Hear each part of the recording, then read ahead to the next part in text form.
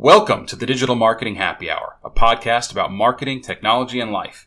This is a landmark episode for us, our very first podcast guest. In this episode, we talk about the importance of SEO in your marketing mix. It's episode number 9, and it starts right now.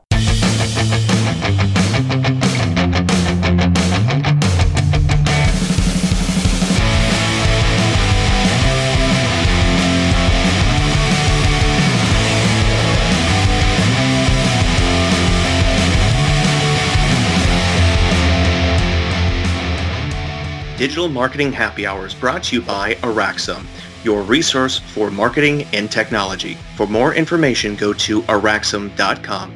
That's ARAXAM.com. So hopefully you know the drill by now. This is a happy hour, and what happy hour is complete without a few beverages? Ryan, what you drinking today? I am, again, sticking with the vino. It's summertime. I'm not necessarily a big white wine drinker, but I was turned on to this Chardonnay. It's called El Enemigo Chardonnay. It's from Argentina. It's L-E-N-E-M-I-G-O, and it's really good. It is, James Suckling has it as like 98 points, but it's affordable. So sometimes when you hear things like that, you're thinking, okay, it's $100, $100, $75, but I found it for about $20. So that is what I'm drinking. Chris, what do you have? So I went with a Green Man Lager tonight. If you've listened to the podcast at all, I drink a lot of Green Man. It's one of my favorite breweries out of Asheville, North Carolina. And I just went with something light today, just a standard lager, which is really a good drink. We have our beverages in hand, so let's get started. He's Chris Casale. I'm Ryan Smith. Thank you again for joining us on the Digital Marketing Happy Hour. As you can tell, digital marketing and marketing in general is a passion of ours, and we hope that you'll enjoy this special episode. Our goal is to help your business achieve results so you can reach your goals. So Ryan, I'm not going to lie. I figured it'd be at least 50 episodes before we convinced anybody to come in here and talk to us. But today is definitely a special episode. We've got our first guest, and if you've been listening to the podcast, you know that we've been running a series of episodes focused on SEO. Well, our guest today is an authority in all things SEO. He's going to talk about starting an SEO business during the Great Recession, navigating the challenges of working with clients, especially from an agency perspective, and he's going to provide some insights and tips and tools he uses to generate revenue with his clients. So Ryan, let's bring in our guest. Today's guest is Damon Burton. He's the founder of SEO National, a regular contributor on Forbes, and the author of Outrank, your guide to making more online by showing up higher on search engines and outranking your competition. Damon, welcome, and thank you for joining us on the Digital Marketing Happy Hour. Yeah, thanks, Ryan and Chris. Looking forward to chatting. So Damon, we're really excited to have you on the show today. We've actually spent the last few episodes, kind of ironically, on Digital Marketing Happy Hour talking about SEO. As somebody that's been leading in this field, I guess for starters, can you share a little bit about yourself and sort of your experience with SEO?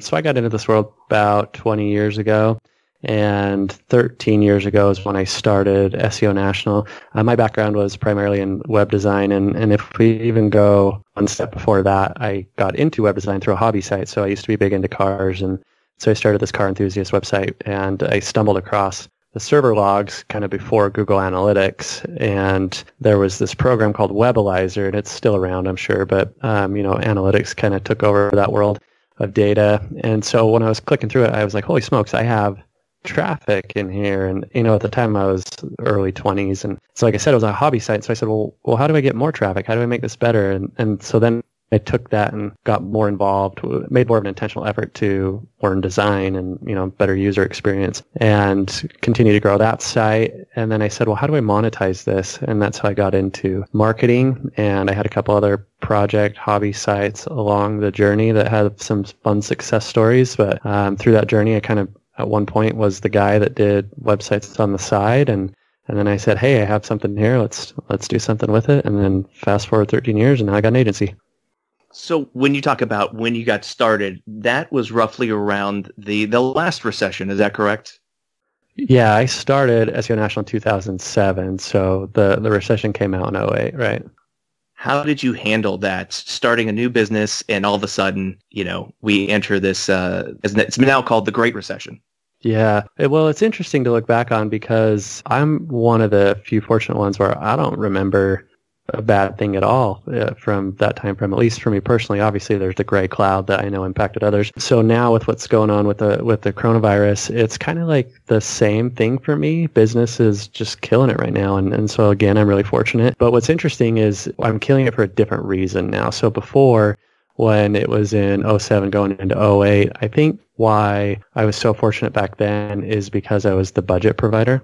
And so when I initially started the company, I knew that I was relatively new. I wouldn't say new. Like obviously, I think the difference was we could drive a return for cheap. So back then we were around $300 a month. And I'm always very morals driven. And so even though I knew other people were charging much more and I could probably charge a little bit more, I knew I was still figuring things out. And so that rate was good for me where I said, okay, I get enough clients, $300 a month. They feel like they're getting a good deal. I still have a little margin of not error, but to learn and be more effective. And so I think that was to my advantage because then I could come in and when people were saying, well, the recession's going on, I need to stretch my dollar further, then I could come in and say, well, I can do that and I can do it cheap. But I also have a reason why I'm cheap is because, I'm going to play around and we're going to have some home runs, but they might be a little stretched out or differently, or they might be really high peaks and then we might just have average. So I had the flexibility to be creative with how I drove results. And now I think where it's different for me is I'm on the other side of the coin. So now I'm not the budget provider. But over the course of those 13 years, I've established a killer track record.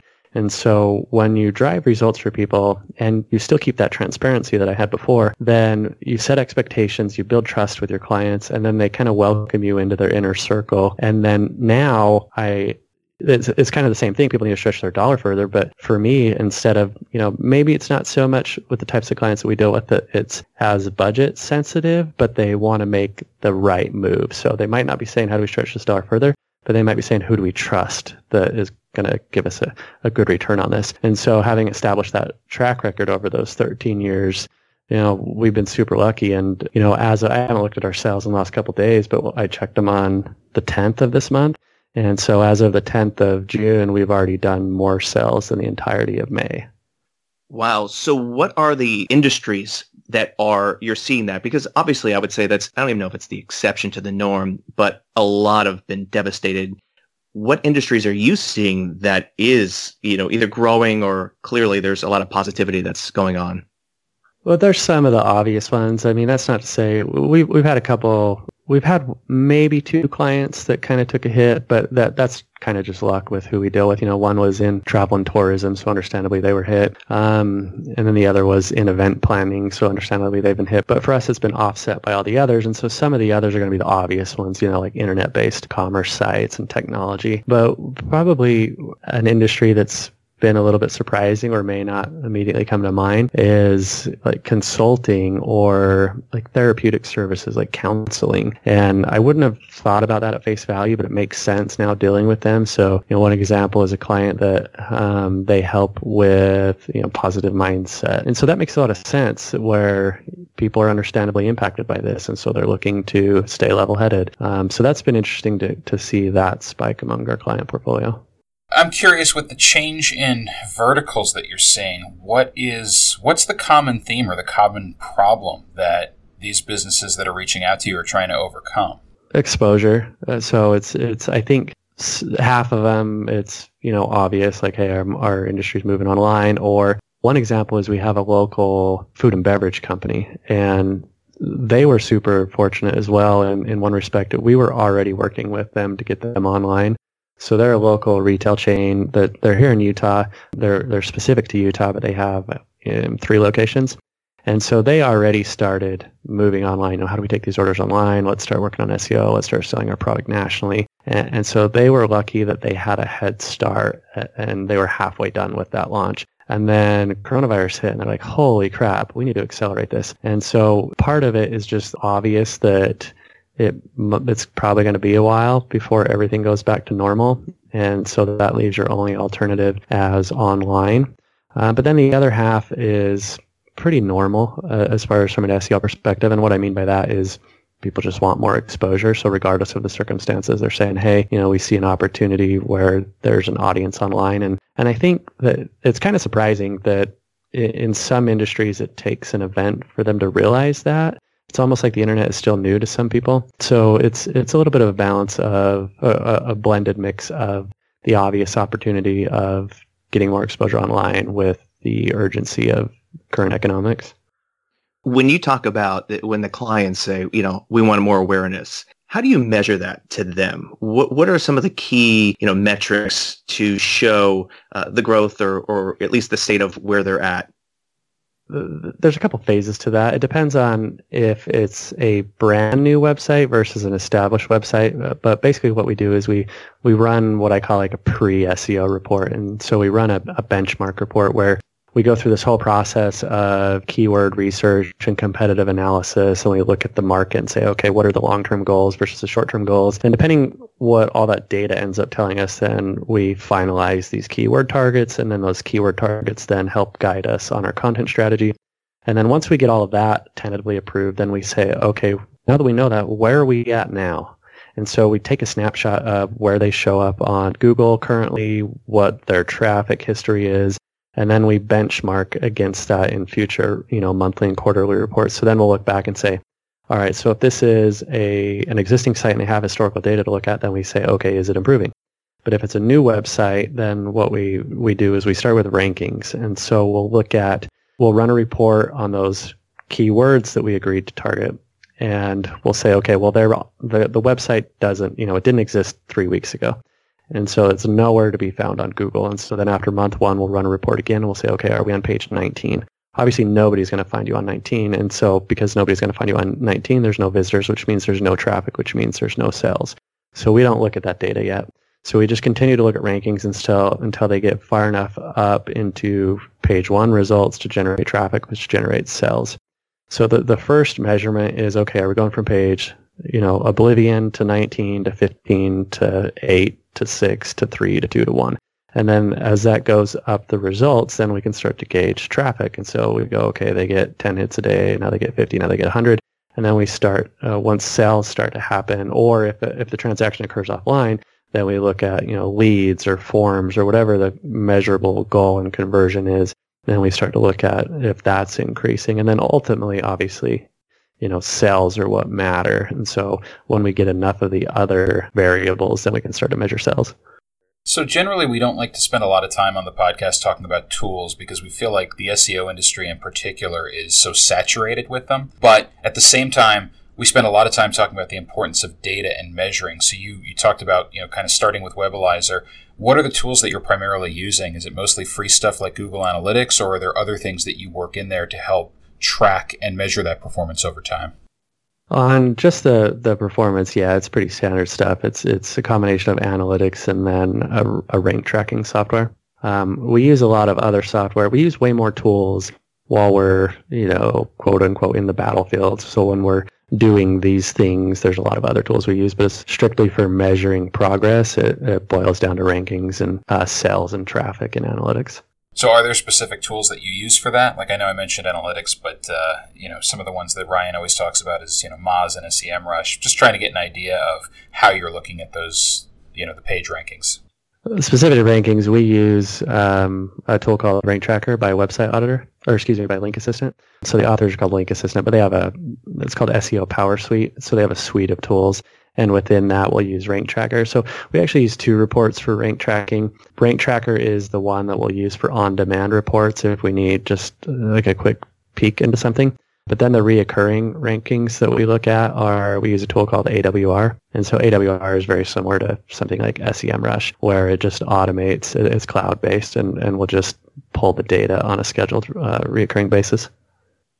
For any of your clients, is local SEO a big part of it, or mostly are they all e-commerce online? Kind of none of the above. Most of our clients are not local. So the ones that are local or are mom and pop and have brick and mortars, yeah, that's definitely part of the equation. So when we run AWR reports, then we'll measure the rankings, not only just in organic, but also in organic maps. And so you can, in tools like AWR and others, you can say, okay, when you're checking rankings, what set of data do you want to look at? Do you want to look at maps? Do you want to look at completely organic, a combination? Do you want to look at paid, PPC results? So on local clients, certainly, yeah, we look at that. But most of our clients are not local. They tend to be national service providers or brands. And so they don't usually have a brick and mortar, or if they do, it's not necessarily part of their strategy. And the reason why I asked, and it seems like in the last year and a half, maybe 2 years now, Google really seems to put a stronger emphasis on the Google My Business. And so with that, I was curious how much that played a part when it's not a local, that you put, how much emphasis is put into that as part of your overall strategy. Usually not a lot. If they have a brick and mortar, if they have a physical location, then it's part of our default processes. So we certainly go through and, we have, I don't know if you can hear that, we got a guy that just decided to chainsaw down a tree outside the office. So if you hear any noise, that's what's going on. But any client that we have, if they have a physical location, that's part of the process. Is we'll go claim that listing or ask for access to it, and then we'll go through and use an aggregator like Moz Local, and then consult. We'll have a recurring process, maybe monthly, where we double check back into Moz and say, okay, are there any duplicate listings? Is there any inconsistent? We call it NAP, name, address, phone. So we'll see if there's any inconsistent data, and we'll clean that up and consolidate duplicates. But unless they have multiple locations or there is an increased value proposition for them servicing local, other than just kind of the default process of claiming that and cleaning it up, it's not necessarily part of an ongoing strategy, just because the sales for most of our clients don't happen at their physical location. So I'm curious, when you're doing an audit and coming up with a plan to help improve a client's organic strategy, and I realize some of this might be part of the secret sauce or the formula behind the scenes, but obviously there's multiple components to that when you're targeting certain keywords, content creation, also editing some of the existing things on the site, creating some additional structure to it so that they can rank a little bit better. But then there's some of the off-page stuff and link building. Do you have sort of a formula for how you attack each of those, or are there certain areas you put more emphasis in than others to ensure success? It depends on the client, which kind of maybe we'd go even a step further on how we board a client. So when we board a client, we don't do packages. And the problem that I see with packages is if we had a sales team, which we don't, then the sales guy is going to be incentivized to get the client to purchase the higher package, or the client is understandably going to choose the most economical package. And then I know we wouldn't drive them the actual results that they needed because the budget is limiting what we actually do in fulfillment. So instead what we do is when we quote out a new client, it's specific to their industry, how competitive it is, if there is any geographical limitations. So for example, are they, like we talked, a physical location that only services a city, or a city versus state versus national versus international. So obviously the bigger you go, the more competition, which means the more time and more cost. So depending on that, then we'll say, okay, based on their level of competition and the industry they are in, then we need this type of strategy. So in some of those circumstances, we focus way more on content than link, with the goal of front-loading so much effort into a unique content strategy that it acquires links naturally. So that's one scenario. Another scenario might be the opposite. They may have a huge gap in their backlink portfolio. They're an established website, so they already have a ton of content. So it's very clear that backlinks is where they need attention. So in that case, we'll figure out where the best opportunity is to acquire links and go down that path. And, if it's just a mom and pop and a smaller client and their market doesn't necessarily demand links, then we'll do something else. So part of that initial audit and boarding process is to look at their backlink portfolio, because what a lot of people I think overlook, they just think, oh, I need more links. But you need to look at that relative to your market and your industry. So if you have a small business in a very specific small town with relatively low competition, and your biggest competitor only has 30 backlinks, then that doesn't make sense for you to go try and acquire 3,000 backlinks. So we take into consideration the quantity that's relative to their competition, and that can often, be a deciding factor in how aggressive we are with links. How do you go about getting backlinks? Do you have an aggressive PR push? Do you, strictly just organic? You put out good content, it gets shared on social media, and then over time you will get those backlinks. What are some of your tactics that you use? We definitely play more of a slow and steady side. We have some partnerships where we've only had one, like we never buy links unless a client straight up asks us to. And so we have one client that it's part of their ongoing budget where they want to be really aggressive with links. And so we have partnership networks and marketplaces where you can go and look at what links would be A, relative, and B, go quality control that site to make sure that they're not just kind of like a link farm and being abused. And so if they want to be aggressive, then there's a whole bunch of quality control check and balances you go through. But most of the clients, we focus on content. And then one of the more successful strategies, and a lot of people are familiar with, is outreach. And so you go identify other websites that are relevant to your client's industry, and then you try and marry those sites with a piece of content that you produce. And so you reach out and say, hey, based on your audience, this type of content would be valuable, and here's why, and you try and share it. The only downside to that is it's super time intensive. And so anytime you get into backlinks, here's the trade-off. Really good backlinks that take forever, or lower quality backlinks that are quicker. And so it really depends on who the client is. If it's a small mom and pop that doesn't need a ton, then sometimes you can kind of get in and out with some just really basic links. But more often than not, most of our clients are bigger brands. It makes sense to protect that quality control and play the slow and steady route. Do you find it's, when you get into this backlink conversation, what is the knowledge level of your clients? Because I've talked to before, and backlink, you can just see, have no clue what you're talking about. Do you come across that? And if you do, how do you explain it to them, and why it's, so important in their SEO? It's all over the board, but usually our circumstances are probably a little bit different than others, because usually by the time that people come to us, they're already educated on the process.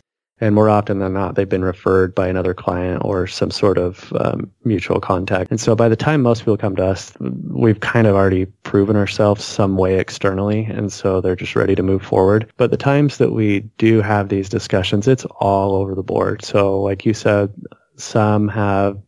they're not familiar with what the concept of backlinks are. And so I'll have to explain that it's kind of like a popularity contest. So Google wants to know if other people are, talking about you, and every time another website links to you and talks about you, it's about the popularity contest. Then there are other ones that are familiar with the concept, but maybe a little outdated in that concept. And so they just want more. We have to explain, what a link velocity is. And we have to say, okay, hey, we can't go from, you having 20 backlinks to you having 200 in 30 days, because it just, if you spike it unnaturally, then it can do more harm than good.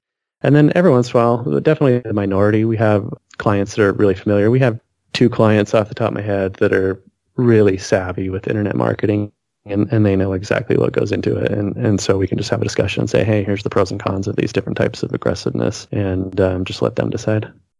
Has anything surprised you with the shift with COVID-19 and coronavirus? You mentioned, obviously clients are searching for exposure. I think that's probably true at any point in time. But is there anything you're seeing slightly different now compared to 3 months or 6 months ago? Not so much. I think I'm a little biased in simply because the types of clients we deal with, like I was touching on just a moment ago, most of the time that somebody engages us, we've already established some sort of trusting relationship through an external piece of content or referral, or they've been following something we post online. So nothing has really changed for us specifically. I think in SEO in general, though, one thing that's kind of always interesting to me is people are always getting caught up with the new, latest, shiny thing. And for me, I've always stuck to, you can almost look at SEO having core pillars. So an example might be good site structure and quick page load, good user experience. Another pillar is good content, unique content, continued content. And then another pillar is external credibility and backlinks. And so every time there's this new shiny thing that comes along, it seems like a huge chunk of the SEO market just goes all in on that and then just abuses it until it's devalued. And so instead what we've done, which has worked out nice for us because we've never had a client have a penalty for duplicate content or low quality backlinks or any of these major algorithms that have come along over the years. Because instead of saying, hey, here's that new shiny thing. What we do is we say, okay, how do we kind of back that in to an existing core pillar? And then because we already have those existing, the quality control measures established for those existing core pillars, and we already have processes for them, then we can kind of back that new shiny thing into a proven process or a safe process instead of just going, oh, there's this fancy thing and let's just beat it until it's no longer valued. So that's always been surprising to me, is that there aren't more people willing to play the slow and steady game, especially knowing that SEO by nature is a slow and steady game to begin with. No, I always say that, the PPC is the sprint, SEO is the marathon, and you have to manage expectations with that. We talked a little bit about the COVID-19 and the pandemic, and it's really interesting. Those that only invested in PPC, they were eliminated from the search engine results rankings as soon as those that are in brick and mortar retail mom and pops that no longer could advertise, but they didn't invest in the SEO. They just basically disappeared. Those that had the balance of SEO and PPC, when they either pulled back their PPC budget or eliminated it completely, because of the investment they've had over time with SEO, they were still, had visibility in the search engine results page. And I think one of the lessons, just, kind of starting to look back a little bit since this pandemic started in March 2020, is the fact, where it hit the businesses anyway, is the fact that those that invested and had a balance, a good marketing mix, stayed relevant. And maybe people weren't ready to buy at the time for those industries that were hit, but they weren't out of sight, out of mind for those who only invested in, in that PPC. And I think it's just great where you have to manage expectations. You have to know SEO is going to take a while. It's going to take several months. Don't even look at your rankings for the first 6 months if you're just starting off, because you're going to be disappointed. But that nice balance, I think those are the ones who are going to have a better time or better chance when people start spending money again, that they're probably going to get that revenue or more of it than those that had no visibility. For sure. And you used a term that explains exactly that, and that's staying top of mind. And that goes into so many other potential values with COVID, which is, social proof. And your audience, when they need your thing, they're going to buy your thing. So it's the difference between whether they remember you or see you when they're ready to buy. So I do a lot of other discussions and podcasts about the value in social proof, and just to kind of bring a little bit of that over to the SEO side. What I talk about on social proof is giving away the farm, and, get on Facebook or LinkedIn or Instagram or wherever your audience is and just give away free value. And I know it sounds super cliche, like give away free value, but if you can get on there and just give away the answers for free, if you go look at the content that I put out about SEO, earlier, I think it was Chris that said, hey, this might be part of the secret sauce. I don't care. I'll tell you all the secret sauce, because your audience, you can't lose by giving away free content, because you're only going to have a handful of types of listeners or consumers. And so what those consumers are is either they say, cool, Damon, that was great insights, and then they take your advice and run. So that person was never going to be my client anyway, so I didn't lose them. But what I did gain is somebody that went, cool, Damon, now he's top of mind for when I need to tell somebody else that needs this thing, because now I know Damon's area of expertise. Or you have somebody who's kind of in the middle, like, hey, I don't need that, but I know so-and-so that does. Or, best case scenario, they buy your thing. So by staying top of mind, that's what is really driving. Like I said, they're going to buy your thing when they're ready to buy your thing anyway. So you just need to be there when they're ready to pull that. So, Damon, one of the segments we have on the podcast is what we call our Keep It Light segment, and it's basically very simple. What are you binge watching or reading these days that you'd be willing to share with us? I am the anti-binge watcher, so absolutely, literally nothing. I never watch TV. And if I find myself in a moment of downtime, once I'm off the clock, I'm hanging out with my wife and kids. And if they go to bed early or something, I'm back at work. Work is kind of my hobby. So I can't do anything not productive. It just kills me. So not even a book you would recommend other than your own? I'll do Audible, yeah, but even Audible, it's still all productivity related. Let's see, what was the latest one I downloaded? Let me go see what it was here. I just pulled a new one the other day. One of the two, so while I'm looking this up, I'll tell you two books that, probably had the greater impact on me or benefited directly to some sort of improvement to our processes. So one was 4 Hour Workweek by Tim Ferriss. Tim Ferriss, obviously, everybody's heard of that one. What I learned from that one was, nothing like super... No big light bulb moment. A lot of the stuff I was already doing, but what I took away was, at the time, which was probably 8 years ago, I had 4 or 5 employees, and I said, why do I not share more of my responsibility so I can focus on growing the company? And so within probably a month of finishing that book, I kind of doubled our staff, and so I had 9 or 10 employees. And then also around the same time, for the same reason, to improve scalability, I just finished E-Myth Revisited, and a lot of people are familiar with that as well, where the concept of the book is make your business dependent on processes instead of people. And so that way, as people come and go or you need to scale, you can plug people into your processes instead of trying to plug processes into your people. All right, the latest one I downloaded, I haven't listened to it yet, is Extreme Ownership. A lot of people are familiar with this one as well, How U.S. Navy SEALs Lead and Win by Jocko.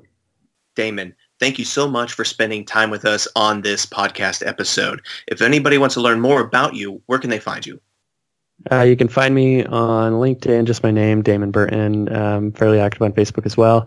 I'm not on TikTok, so don't look for me there. And I just wrote a book called Outrank, and if you want a free copy, I'm doing that for the next week or so at freeseobook.com.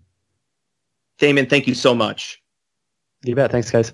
So in the interest of consistency, my Keep It Light this week, with all that talk of productivity, I'm almost too embarrassed to admit that I started watching The Floor is Lava on Netflix. And it's absolutely ridiculous game show where groups of 3 have to traverse a room without falling into the lava. It's completely ridiculous, but the nice thing is it's mindless and it requires absolutely nothing of me, which I kind of needed the last week. So that's what I'm binge watching. What about you, Ryan? Keeping it light. We both, we kind of talked about in the past, are love sports. I love really all sports, and including soccer. So to be able to see now that the Bundesliga, the German soccer league, the English Premier League, recently just got back on again. So excited about that. And you and I both love the horses, and the Belmont just went off. So that was great. So for me, I'm just watching sports in empty stadiums and loving it. We would like to hear from you. If you heard something you loved, better yet, heard something you hated, let us know. We'd love to get your feedback. Please send us an email to podcast@araxam.com. That's podcast@araxam.com. Also, please find us on social media. You can hit me up on LinkedIn by searching for Ryan Smith Marketing, or you could even search for Araxam in LinkedIn. Additionally, if you're on Twitter or Instagram, my handle is Ryan Smith FLA. That's RyanSmithFLA. And I'm on Twitter at Real Chris Casale. That's RealChrisCasale.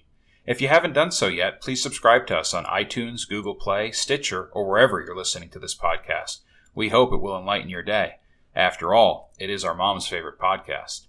Hopefully it's Damon's mom's favorite podcast too now. And on that note, Chris, thanks for listening, and we'll talk to you next week. Have a great day.